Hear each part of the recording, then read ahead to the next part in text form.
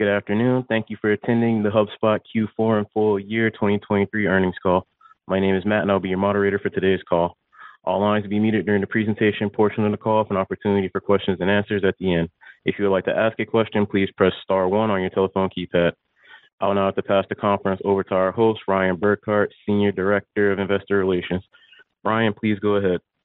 Thanks, operator. Good afternoon and welcome to HubSpot's fourth quarter and fiscal year 2023 earnings conference call. Today we'll be discussing the results announced in the press release that was issued after the market closed.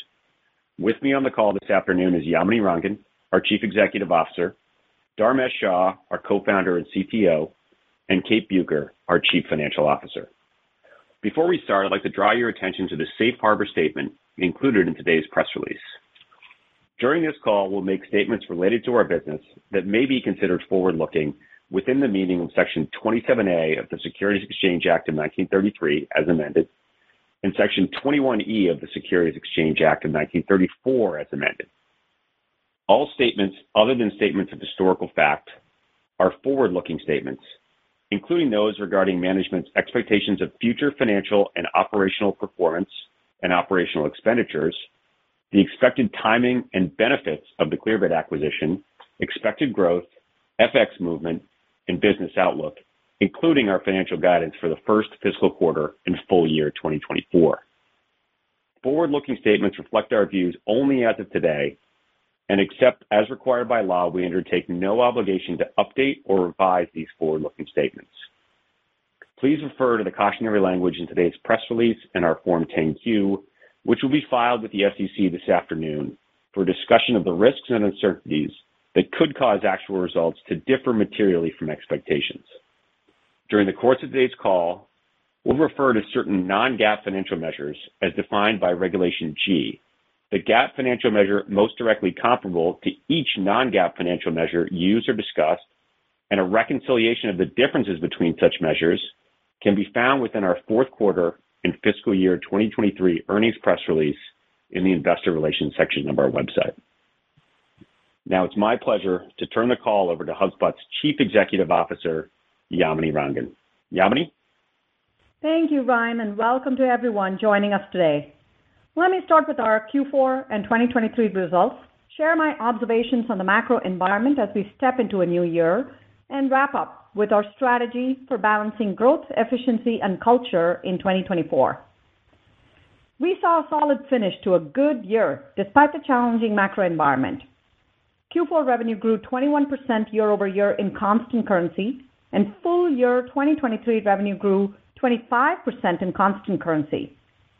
We delivered a standout operating profit margin of 17% in Q4 and 15% for the full year, up over 500 basis points year over year. Total customers grew 23% to over 205,000 customers globally, driven by nearly 11,000 net customer additions in the quarter, a new record for us.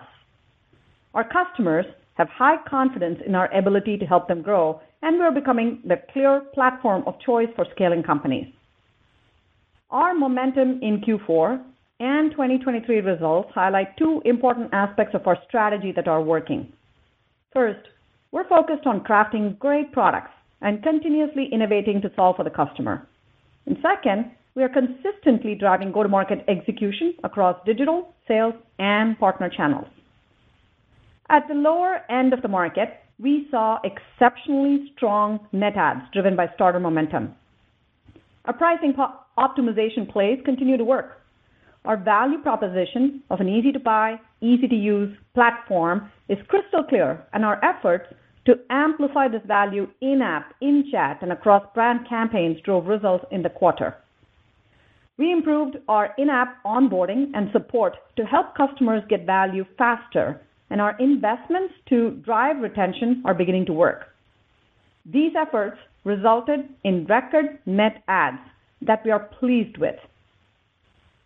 In upmarket, the big themes in Q4 were large deal strength, Sales Hub, and multi-hub momentum.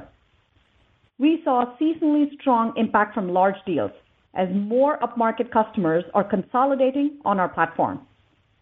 60% of Pro and Enterprise customers are now on 2 or more hubs, and more customers are starting with multi-hub. Post the relaunch at Inbound, Sales Hub is just cranking. Customers are getting value from AI-powered features like call summarization and forecasting, and are driving sales productivity with the new prospecting workspace. We can see from the results that doubling down here was the right choice. Sales Hub was our fastest growing hub in the quarter in terms of new business, with 18 of the top 25 wins including Sales Hub. It is becoming a sustainable front door to HubSpot, and I'm thrilled with the momentum we are seeing after the relaunch. Overall, 2023 was a banner year for product innovation, with over 800 product enhancements across our hubs and entire platform. We want to be the market share leader in marketing, sales, and service for scaling companies, and we double down on core hubs to deliver even more value to customers. In addition to relaunching Sales Hub, we enhanced Marketing Hub with more omnichannel features like Instagram Reels and introduced more robust insights with customer journey analytics. With Service Hub, we introduced multiple knowledge bases, which was a top customer request, and advanced our vision of a modern help desk. And of course, the big headline in 2023 was the launch of HubSpot AI.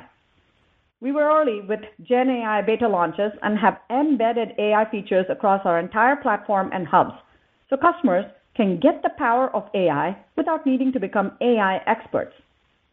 Reflecting on 2023, we moved fast with AI to drive innovation for our customers. We doubled down on core hubs to further establish ourselves as the platform of choice for scaling companies, and we focused on consistent execution of our bimodal strategy.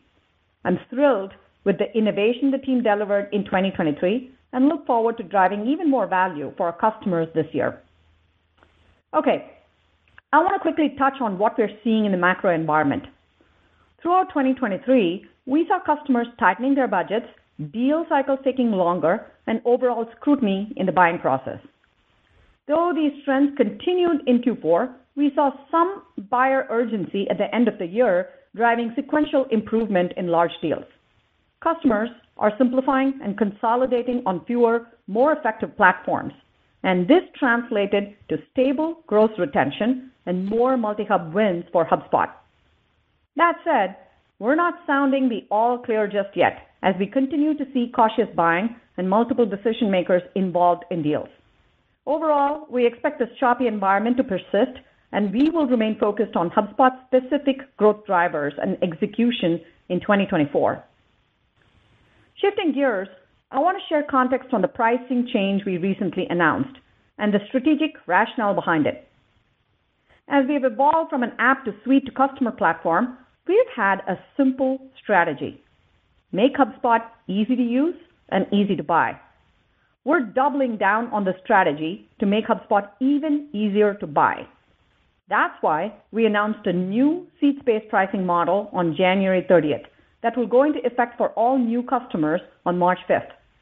For existing customers, pricing will remain the same at the time of the migration, but they will see a price increase of 5% or less at the time of their next renewal.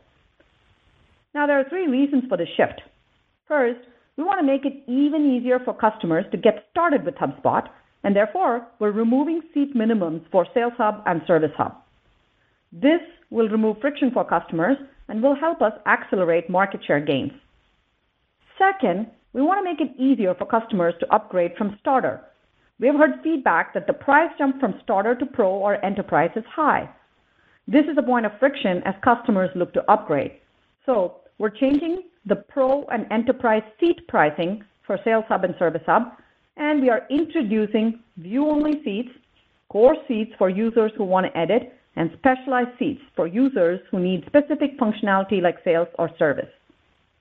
This change will bridge the gap between Starter and Pro and drive more Pro Plus adoption and upgrades. Third, and perhaps most importantly, we're aligning price to the value from our AI-powered Smart CRM. We've invested heavily in our Smart CRM over the past few years to make it more customizable, extensible, and easier to integrate with. The easiest way for you to think about Smart CRM is it's the unified customer record. which enables our customers to have a single view of their customers. Now, customers can continue to view the CRM for free, but will need a core seat to edit it. This expands our ability to monetize beyond core personas to ops, admin, finance personas who may need more powerful edit capabilities. In addition, we have embedded HubSpot AI across our entire platform and hubs, which means that customers at every tier can access AI features at no additional cost. This differentiated strategy should drive even more adoption of HubSpot AI and drive more upgrades as we continue to add value in higher tiers. We launched the seats pricing changes as a pilot in ANZ in April 2023, and we have fine-tuned our execution based on customer, partner, and sales feedback. For the global launch in March, we are hyper-focused on enabling our teams and partners to communicate the value of the changes to customers. Overall, I'm really excited about our pricing model evolution. It's going to make HubSpot easier to buy and easier to scale as our product grows, while matching how we monetize the platform based on the value we deliver to customers. Okay, I want to wrap up by sharing our strategy for 2024 and how we are balancing growth, profitability, and culture to drive durable growth. Our strategy is working, and we have high conviction in our strategic choices. We remain focused on SMBs, a very large, growing, and underserved market, and we are well positioned to innovate and be a leader in this market. The way we differentiate is by making our products easy to buy, easy to adopt, and easy to use. In 2024, we will double down on our playbook of driving the pace of product innovation, focusing on consistent execution, and building a high-performing, sustainable company. On the product side, you can expect to see us take big swings in AI, build deeper and more sophisticated upmarket functionality, and focus on driving product usage across all hubs and platforms. AI in 2023 was all about speed and being fast to market. 2024 is going to be all about delivering value. We are doubling down on HubSpot AI use cases that are driving repeat usage and will innovate even more with AI agents. With our core hubs, we will continue to go deep on the key use cases our customers need across marketing, sales, and service, and bring more upmarket sophistication to Sales Hub and Service Hub specifically. In addition, access to rich, contextual data is a top priority for our customers, and we are excited to evolve our data offering in 2024 following the Clearbit acquisition. In terms of go-to-market, we're focused on driving efficiency across all motions. We're scaling self-service to expand beyond acquisition to activation and engagement. We're investing in partner and rep productivity, and we will drive guided selling initiatives with AI to save reps time, surface insights, and power deeper conversations. And as a company, our goal is to create a culture where people can do their best work, and we're investing to help employees grow better, work better, and connect better. As we look forward this year, we have momentum in a large market. Our pricing evolution will allow us to accelerate acquiring and serving more customers, and the pace of product innovation will enable us to become the #1 AI-powered customer platform for scaling companies.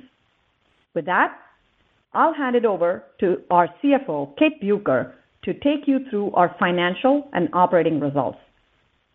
Thanks, Yamini. Let's turn to our fourth quarter and full year 2023 financial results.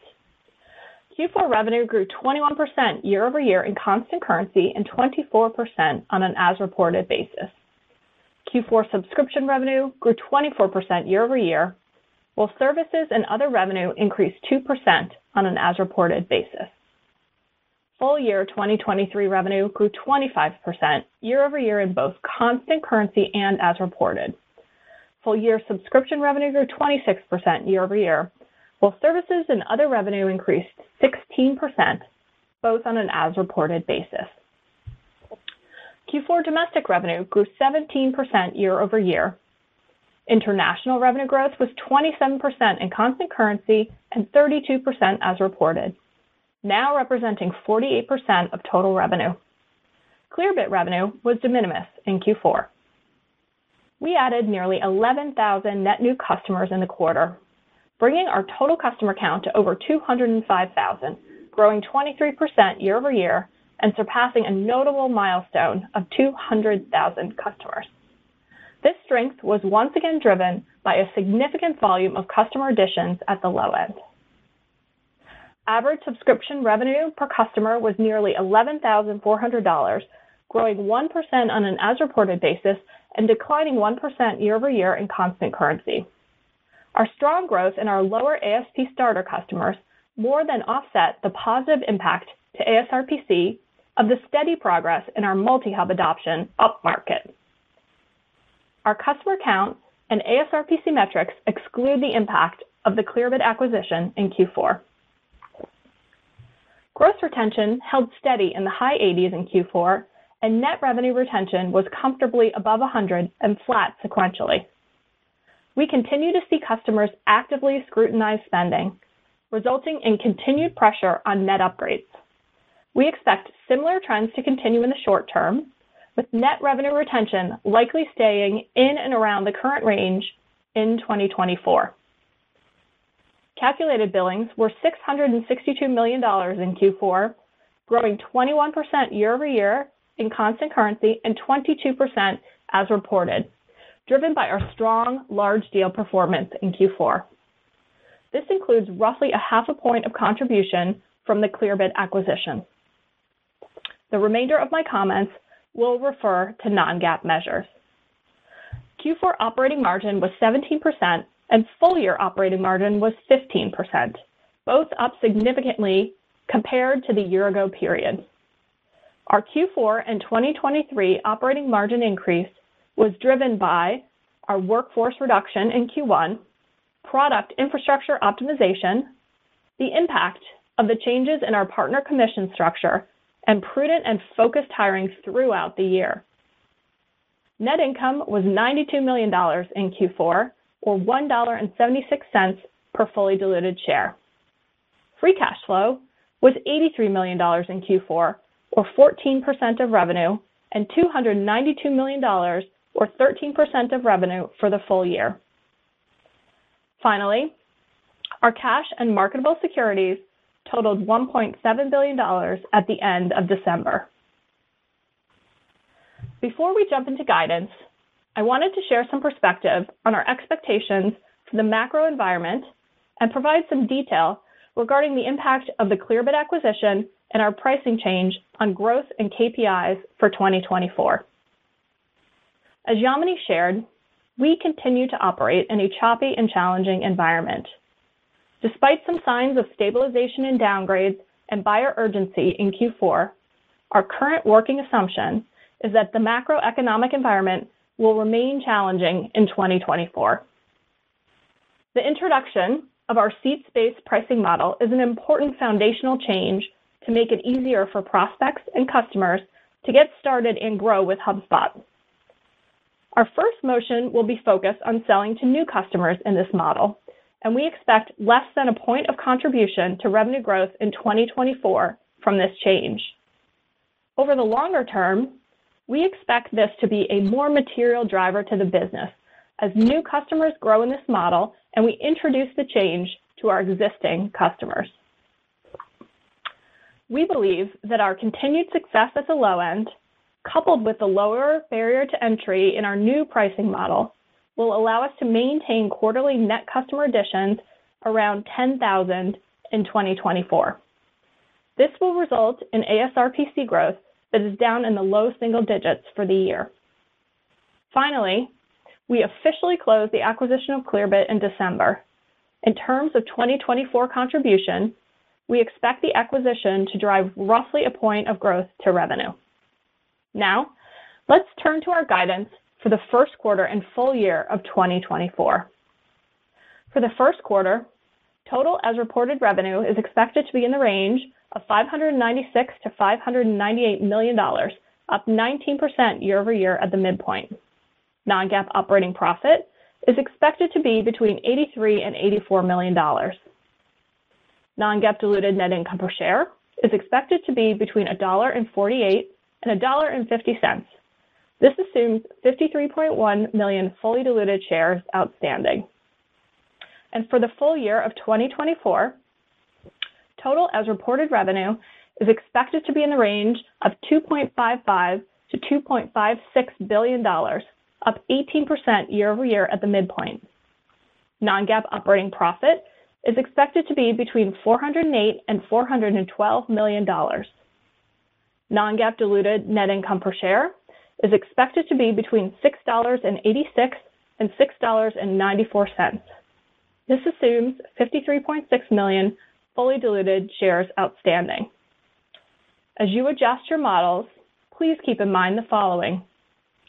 We expect foreign exchange to have a neutral impact on both our Q1 and full year 2024 as reported revenue growth. The impact of our pricing change and the Clearbit acquisition is included in our guidance. We expect non-GAAP operating profit margins to be approximately 14% in the first and second quarters and the mid to high teens in the back half of the year. We expect CapEx as a percentage of revenue to be roughly 4% and free cash flow to be about $365 million for the full year of 2024, with seasonally stronger free cash flow in Q1 and Q4. And with that, I will hand things back over to Yamini for her closing remarks. Thanks so much, Kate. I want to close by highlighting our momentum in becoming the customer platform of choice for scaling companies. G2 recently released their annual Best Software Awards, and HubSpot was recognized as the #1 sales product and the #1 marketing product in 2024. This recognition is a strong testament to the pace of innovation we're driving and our focus on delivering value. My huge heartfelt thank you to our employees who work tirelessly to solve for our customers. And a big thank you to our partners, customers, and shareholders for the continued support. With that, operator, let's please open up the call for questions. If you would like to ask a question, please press star followed by 1 on your telephone keypad. If for any reason you would like to remove that question, please press star followed by 2. Again, to ask a question, press star 1. As a reminder, if you're using a speakerphone, please remember to pick up your handset before asking your question. We ask that you please limit yourselves to one question. We'll pause here briefly as questions are registered. The first question is from the line of Samad Samana with Jefferies. Your line is now open. Hi, thanks for taking my question. Congrats on a strong finish to 2023. So, Yamini, you gave a lot of information about the pricing model change, and it was helpful. I want to maybe dig a little deeper there. It looks like the impact to customers will be minimal, and it encourages them to try more of HubSpot. But how do you expect this to impact? I know you gave the net adds number, but what about the potential doors that customers enter through? Do you see maybe a shift from marketing, maybe more towards sales or service? Is that part of the intention here? And whether it makes HubSpot more consistent with some of your enterprise competitors as far as their pricing is structured, just especially as you gain more traction with mid-market customers. And then, Kate, I know you baked into the guidance, but can you just give us timing-wise? Is it more back half that you expect the impact to guidance from the pricing model change? Thank you both so much, and congrats on a great quarter. Hey, Samad, thanks a lot. Maybe to address multiple questions that you asked there, we have always been easy to buy and easy to use, and we are just doubling down to make HubSpot even easier to buy. This change has been probably a couple of years in the making, and we got started with these changes by talking to our customers to hear from them in terms of where they experience points of friction in the buying journey and where they're seeing value. That's how we got started. And I talked about the 3 shifts, and it's easy to see how this all adds up. The first shift is we wanted to be super easy for customers to get started with HubSpot, so we're removing the seat minimums. What we have seen in the pilot and what we expect in terms of this change is it will result in more customers starting with HubSpot and higher volume of starter customers over a period of time. The second thing we did is we reduced the price jump between Starter and Pro. And you've asked us this before. Our customers have consistently given us the feedback that the jump from Starter to Pro is really high. And that's a point of friction for our customers. By lowering the price per seat for Pro and Enterprise, it reduces that friction. And again, we're seeing that in making this change, there are more customers that start with Starter and then continue to upgrade into Pro and Enterprise, which is exactly what we want in order to be to have a great foundation for pricing. And the third, and probably most importantly, we're now monetizing the value of Smart CRM. We've invested pretty heavily in Smart CRM over the past few years. We've made it customizable. We've made it extensible. We've made it easier to integrate with, and this change allows us to monetize. You asked specifically about how does this compare to the rest and what are we beginning to see. I think you're going to see more volume because we have removed the friction both in terms of Starter and Pro. And then over a period of time, the biggest opportunity is really post-sales expansion and growth. When we sign more customers, then reps have the capacity to go back and sell more in terms of cross-sell opportunities. When customers start with exactly what they need, then they now will buy more seats as they continue to expand. And core seats is a new upgrade lever. So this is a foundational shift that removes friction and provides value and gives us the ability to continue to expand over the next multiple years. So we're really excited about this change. Yeah, and Samad, I think the impact in the year flows very naturally from what Yamini said, right? We're going to have more customers starting at lower ASP but growing more over time, and so you'd naturally see that build more into the back half of the year. Thank you for your question. Next question is from the line of Parker Lane with Stifel. Your line is now open. Hey, team. Thanks for taking the question. Yamini, I wanted to just sort of stay on that theme we were talking about here with the pricing and packaging changes. And when we look at the specialized and view-only seat types, have you guys done work to figure out how many of the potential seats that have not been addressed in the past can now be addressed under this package, not just the new customer acquisition side, but actually on the expansion side in those two areas? Yeah, so maybe just to address the basics. So we now have 3 seat types. The first is just a view-only seat. If anybody within the whole company wants to view it, that's the seat to use. The second type of seat, and this is probably the new change that we are introducing, is a core seat.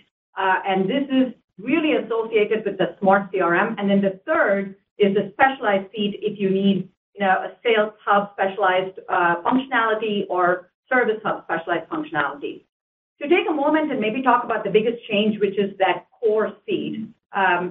We talked about Smart CRM at Inbound, and the easiest way to think about Smart CRM is it's a core system of customer records. If you want contact information, you want company information, you want information on the interactions in your customer, all of that is associated with that Smart CRM layer. And over the past few years, as we look at where customers are spending the most time and getting value, they will tell you that it is from having a single unified view of the customer. And what we have done with this pricing model change is if you want to view it, you can use the free seat, but if you want to edit anything within that core CRM, you will need to buy a core seat. So by monetizing that Smart CRM, we're aligning the value where customers are getting to our monetization strategy. And it really goes back to our core pricing philosophy. We add value, and then when we know we have added a ton of value, then we align the monetization. Thank you for your question. The next question is from the line of Mark Murphy with JP Morgan. Your line is now open. Oh, thank you so much, Yamini. You stated that AI will be embedded across the entire platform and that customers can access it at no additional cost. So I'm curious, how might you handle a high octane user or a campaign, which it might incur a lot of LLM cost on the back end. So just in other words, should we look at this and say, well, it's a less than 5% price increase, and then it's free AI for everyone? Or are you going to have other tokens or credits or SKUs, something like that for some of the higher AI usage scenarios?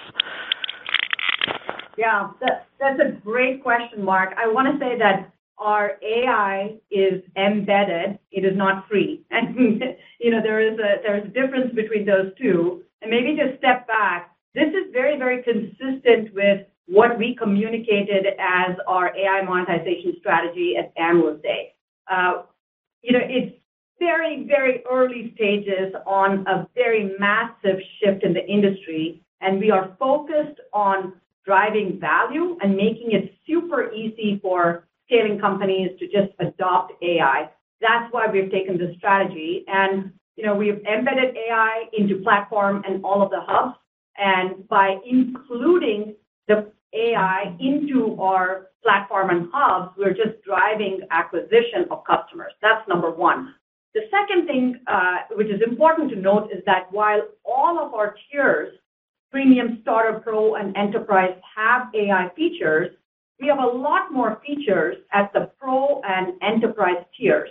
And in fact, 65% of the features that are becoming generally available in the first half of 2024 will be in the Pro Plus tier. So the way we think about it is that it'll drive a lot of upgrades and higher ASP in terms of tier upgrades. And then longer term, when we drive even more sophisticated features like AI agents, then we may charge specifically for it. So going back to kind of your question on, how do you make sure that in its scale, right now we think we're in the early stages, removing friction, educating customers, driving adoption, making sure there's repeat usage. That's the focus. And based on what we're seeing, we're not quite worried about, the cost impact. But if we continue to introduce very sophisticated features where it has an impact, then we will, charge for it. So that's how we're thinking about monetizing.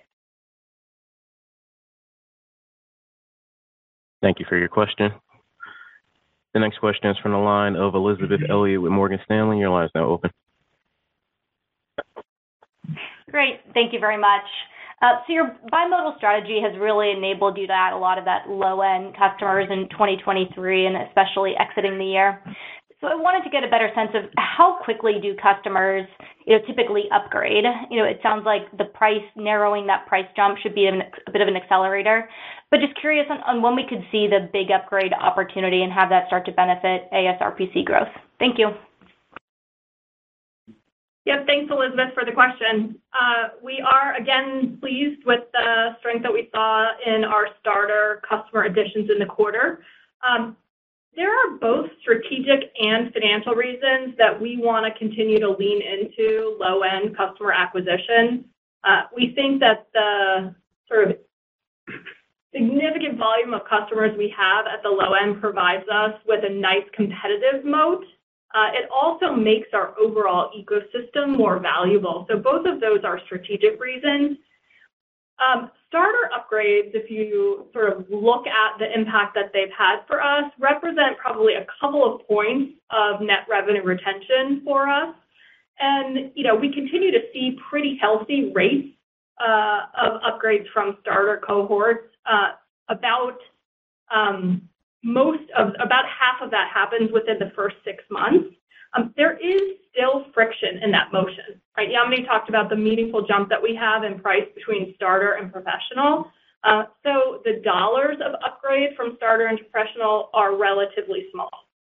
That said, we think this seats pricing model should reduce the overall friction in that motion, and we're optimistic that we can really change the game on the starter upgrade rate with this new pricing model.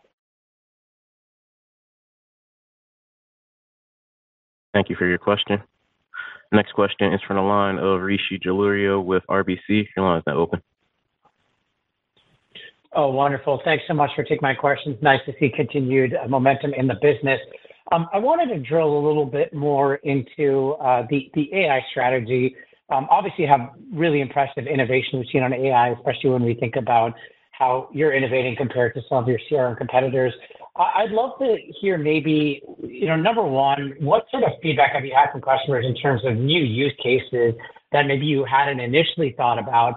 And second, and maybe more importantly, has this started turning up as part of initial sales conversations and maybe a consideration that new customers are having when it comes to choosing you versus others? Thank you. Thank you, Rishi, for that question.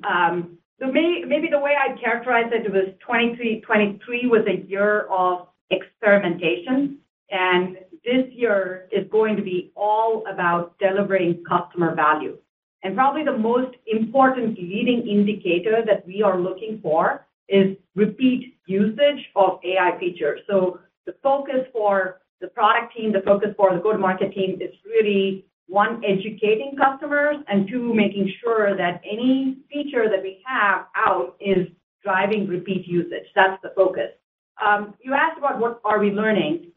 We're definitely seeing, a lot of adoption, but there is some signal, some noise. And as I look at our top maybe 20 customers who are leveraging AI effectively, there are a few key trends.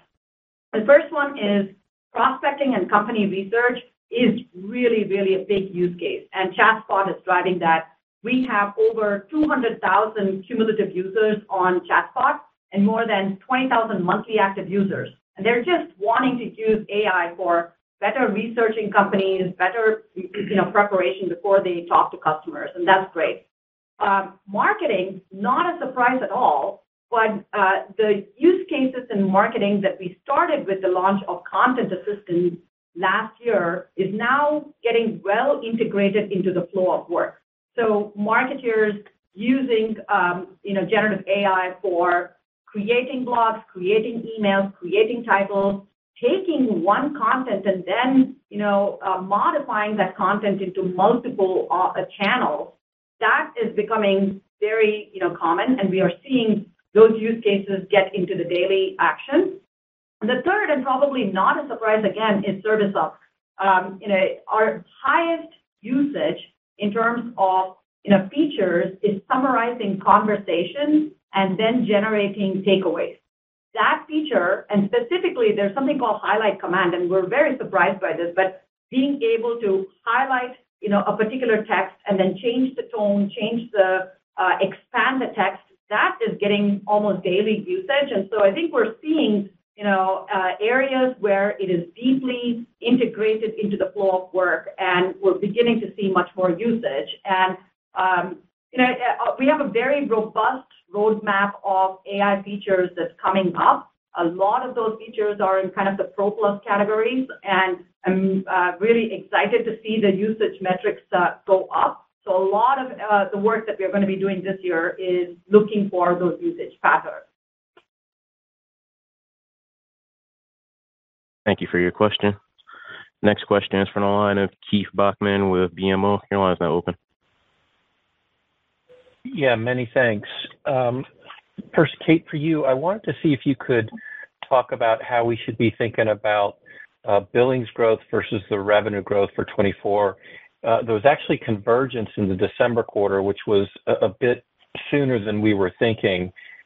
And so if you could just at least directionally or provide some philosophical points of view about how we should be thinking about the variance or lack thereof between the revenue growth guidance that you've given and what we should be thinking about billings.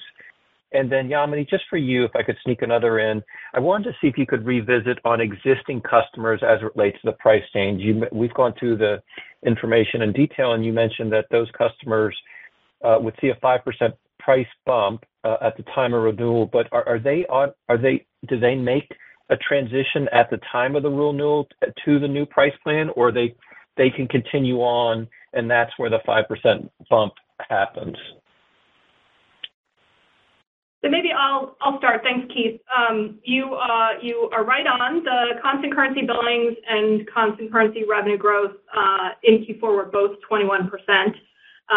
There's a couple of things that helped close the gap between billings and revenue versus what we have seen over the last couple of quarters. The first is that you heard Yamini talk about this in her prepared remarks. This was a good quarter for us in terms of big deals. And big deals tend to have longer billing terms, and so it showed up in billings for us in Q4.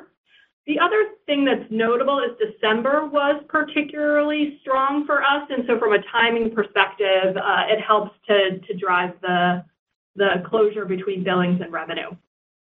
In terms of 2024, we probably, we expect that billings growth and revenue growth, again, both in constant currency, will actually track pretty close to one another, plus or minus 1% or so from one quarter to the next. And Keith, on your question in terms of impact of the pricing changes for existing customers, we are being very thoughtful in how we roll this out to our existing customers. And a couple of maybe first principles as we do this. One, we don't want the customer experience, as they go from one pricing model to another to even be noticeable. That's one, principle. The second is we don't want any surprises for existing customers as they kind of, go through this pricing change. So as I mentioned, in March, what we're launching is only for new customers. The migration for existing customers to the new model, which means having view-only seats, having, core seats, and having specialized seats, that migration will begin mid-2024, and it will go through 2025 in waves so that, again, the experience for customers is seamless. They probably won't even notice that they have been migrated on the back end to support the new seats model.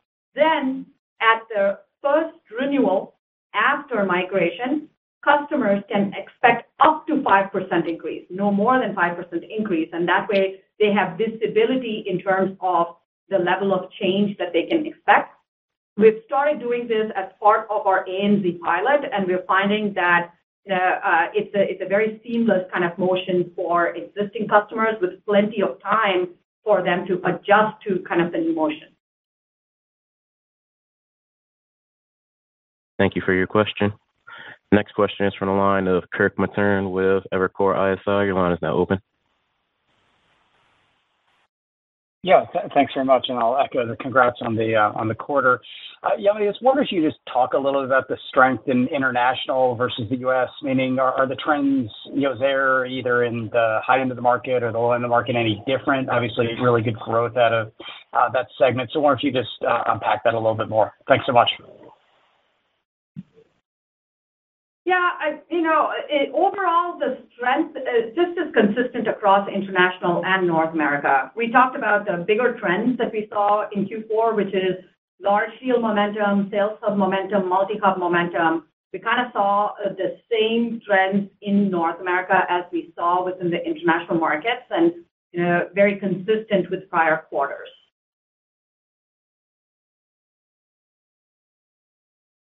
Thank you for your question. Next question is from the line of Ken Wong with Oppenheimer. Your line is now open.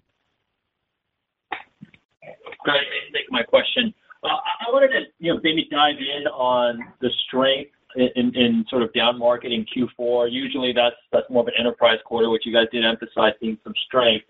Did you guys run any unique plays to try to spark some of that demand in the long tail, or did that catch you guys by surprise as well? Yeah, Ken, it's Kate. I'll start. Look, the success that we saw in the net additions at the low end in Q4 was very much consistent in terms of the themes as we've been talking about over the last couple of quarters here. It's very starter focused. We continue to see strong top of funnel demand. Frankly, the value proposition of our starter product is just really compelling. We constantly run experiments. There's nothing different in Q4 that I would note versus sort of our normal course. We continue to experiment with pricing and packaging, And we continue to experiment in ways to reduce friction in the motion of a free user becoming a starter customer.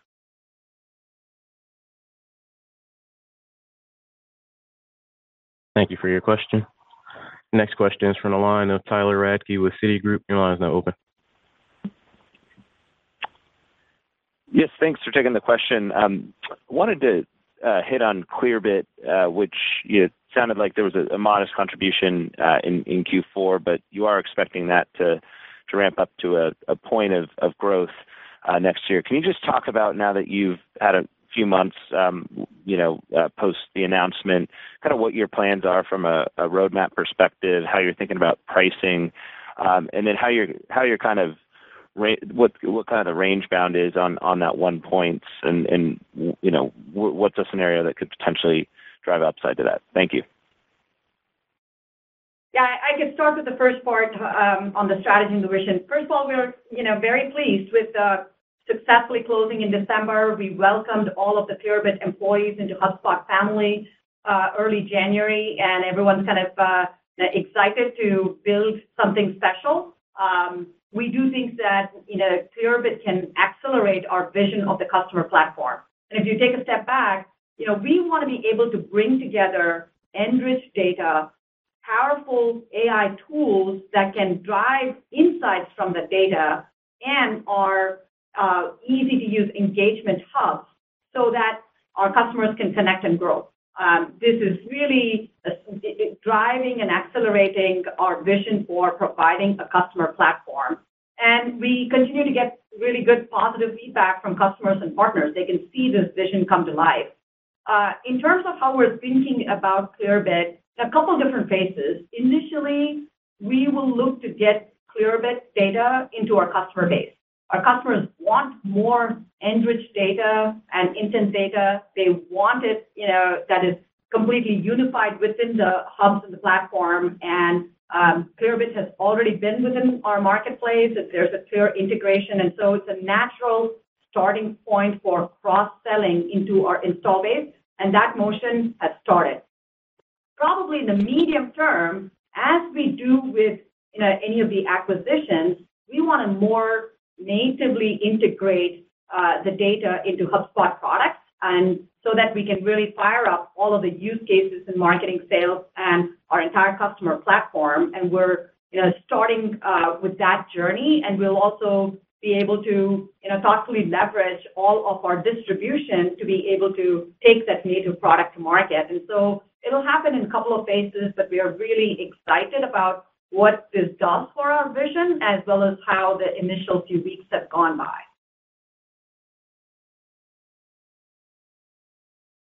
Thank you for your question.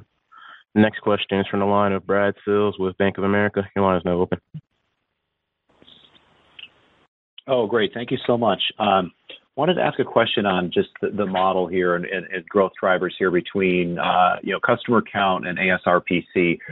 Obviously, we're at a point now where the growth is really outsized towards customer count.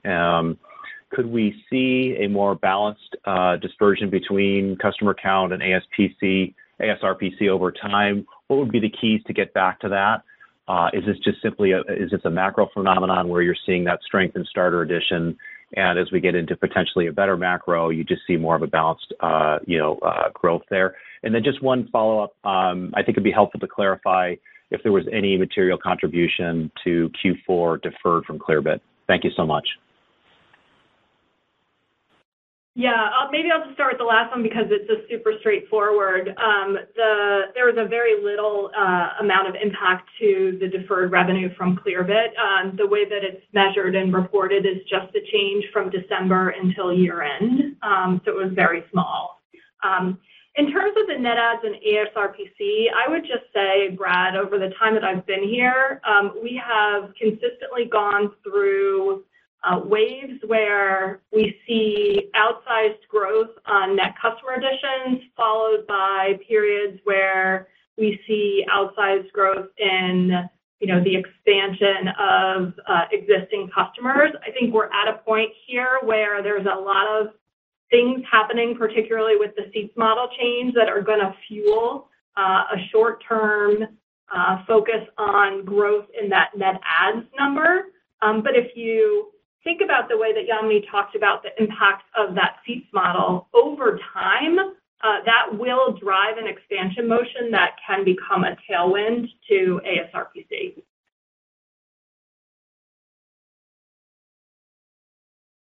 Thank you for your question. Next question is from the line of Alex Zukin with Wolfe Research. Your line is now open.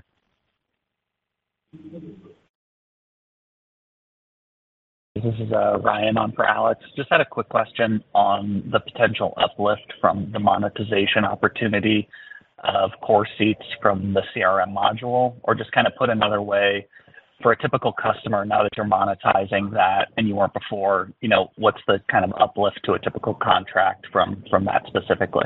Thanks. Yeah, I think it's important to understand that this impact will happen for new customers only through largely 2024, and that after the migration, we start to see renewals, you will see some similar growth trends out of the install base.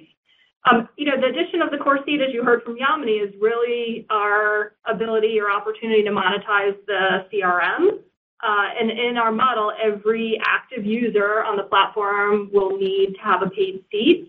The data points that we have are really from the pilot, and what we saw in the pilot was very strong assignment of core seats across the set of customers on the new model, which indicates to us that there is real value here, and we should see a meaningful uplift in the percentage of users who will be on a paid seat.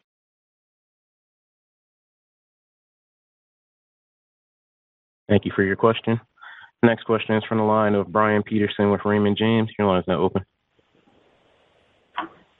Hi, and I'll echo my congrats on the strong results. So we've heard from some of your partners that Service Hub was stronger this quarter. I know you mentioned that the multi-product deals and Sales Hub increasingly being a front door, but is Service Hub maybe another potential front door that you guys can walk through? And has that created any more prospects or TAM on the B2C side? Would love to get your thoughts there. Thanks, guys. Yeah, that's a great question. We are definitely pleased with the momentum in Service Hub, both from a product perspective as well as customer adoption perspective. As you know, last year was a pretty big year for Service Hub Pro. We did a ton of work to make the Pro tier very, very powerful, and we also added some differentiating features on the enterprise tiers. And based on the work that the team did, we saw a lot more adoption up market. When we talk about multi-hub wins, there are more customers now starting with 2, 3 hubs, and when we see that, the power of having all of your customer information in one platform and therefore including Service Hub there has become pattern. So we're very, very happy about that. I think we're not done yet. I think there's just a tremendous amount of work that we're going to be doing in the Service Hub area this year to make it even more competitive. AI is a pretty big lever in terms of Service Hub, the kinds of use cases that we're seeing, the traction of use cases that we're seeing. I talked about summarizing conversations, highlighting commands for content generation, and editing answers. All of that is driving a lot more effectiveness, within our Service Hub customers, and also driving engagement. So we're very excited about the trajectory. Now, stepping back, we have a playbook with Sales Hub, and you can see it's working. When we focus the product organization, when we align the go-to-market teams, we know how to get that to a front door. I think we can apply the same, kind of playbook for Service Hub. It will get into the same trajectory as Sales Hub as we continue to innovate for our customers. Thank you for your question. The next question is from the line of Terry Tillman with Truist. Your line is now open. Great. Thanks so much for taking the question. This is Bobby Dion for Terry. Curious to get an update on the health and strength of partner channels. Are you seeing more partners adept at doing platform selling versus single hub specializations? Thanks, and congratulations.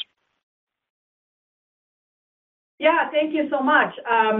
The partner momentum continues to grow. I just spent a bunch of time with partners this week, and we're all doing the kickoffs ready for 2024, and there continues to be good momentum and excitement within the partner channel. As you know, partners contribute to about 40% of our ARR, and that has continued to grow as we have scaled.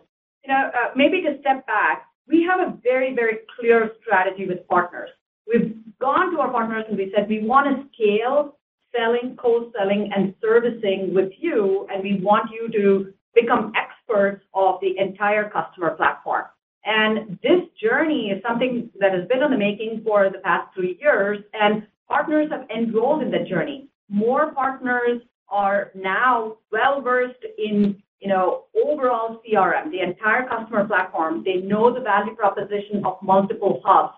They're able to get our customers started with greater onboarding, better engagement, and then continue to drive multiple hub adoption. And so I think you're seeing partners gain even more traction with us upmarket, and you're seeing partners drive multi-hub momentum as well as larger deals upmarket. And so it's become a really nice growth lever to continue to grow the ecosystem for us. Thank you for your question. Next question is from the line of Arjun Bhatia with William Blair. Your line is now open. Perfect.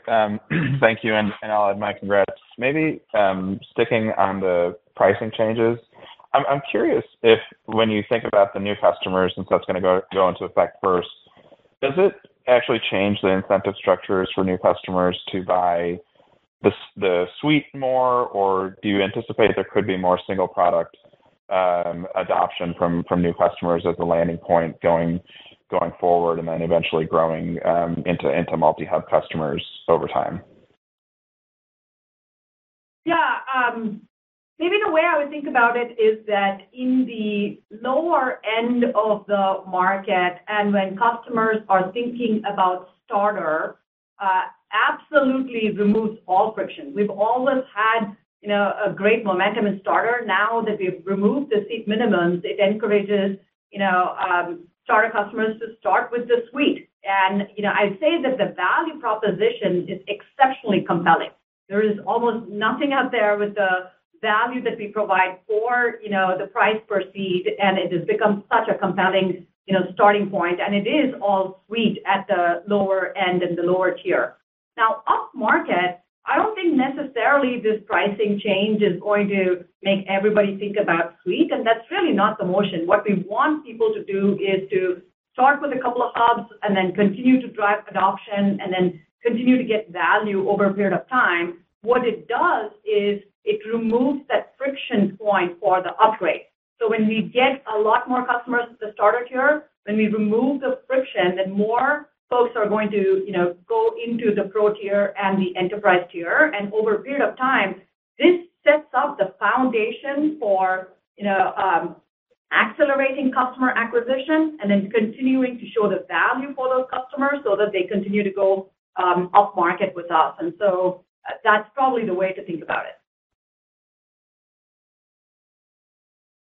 Thank you for your question. Next question is from the line of David Hynes with Canaccord Genuity. Your line is now open. Hey, thanks, guys. Yamini, can we just go back to the large deal activity? I think you characterized it as urgency, which is a term we haven't heard much of in software lately. Can you just talk about, does it feel like there's a thawing maybe at the high end of your customer base? Was it just a year-end phenomenon? Has there been any durability in those trends? Any color what you're seeing on the large deal front would be interesting. Yeah, I know urgency is definitely not something that we've heard in the past few quarters. And so we definitely saw it towards the end of the quarter, especially with larger deals and multi-hub wins. In upmarket, we saw customers wanting to consolidate into fewer effective platforms, both to reduce the total cost of ownership as well as to get better visibility across sales and marketing as they set up for the new year. So a lot of the conversations that we had towards the end of the quarter were, how do we consolidate? How do we get better visibility so we can set up a growth in 2024? I do think that our fast time to value, easy to adopt but very powerful tools is just compelling, and we saw that towards the end of the year. I think like I said earlier in the prepared remarks, it doesn't mean that the whole environment has shifted. We're really not ready to call it, all clear in terms of the patterns, but the value proposition of market is certainly resonating, and that translated into large deal strength. Operator, I think we have time for maybe one more question. The final question is from the line of Michael Turrin with Wells Fargo. Your line is now open. Hey, great. Thanks. Appreciate you squeezing me in, and nice job at the close of the year. Was hoping you could maybe compare and contrast what you saw across customer segments exiting the year. It's pretty clear from the comments throughout that the starter motion has come through strong, but I was hoping we could maybe revisit the macro commentary you made across segments. And then in terms of guidance, what you're assuming sounded like macro does not improve in the current scenario, but just going back to that as a closing point, I think is helpful. Thank you.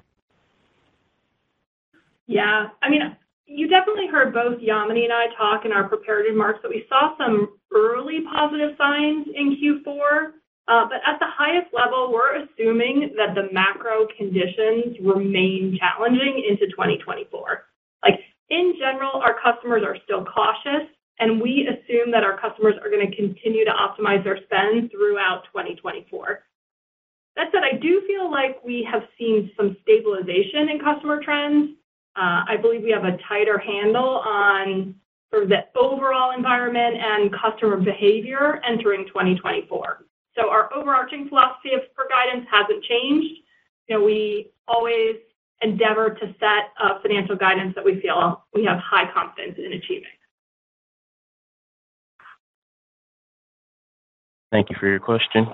There are no additional questions waiting at this time, so I'll pass the conference back to Yamini Rangan, CEO, for any closing remarks.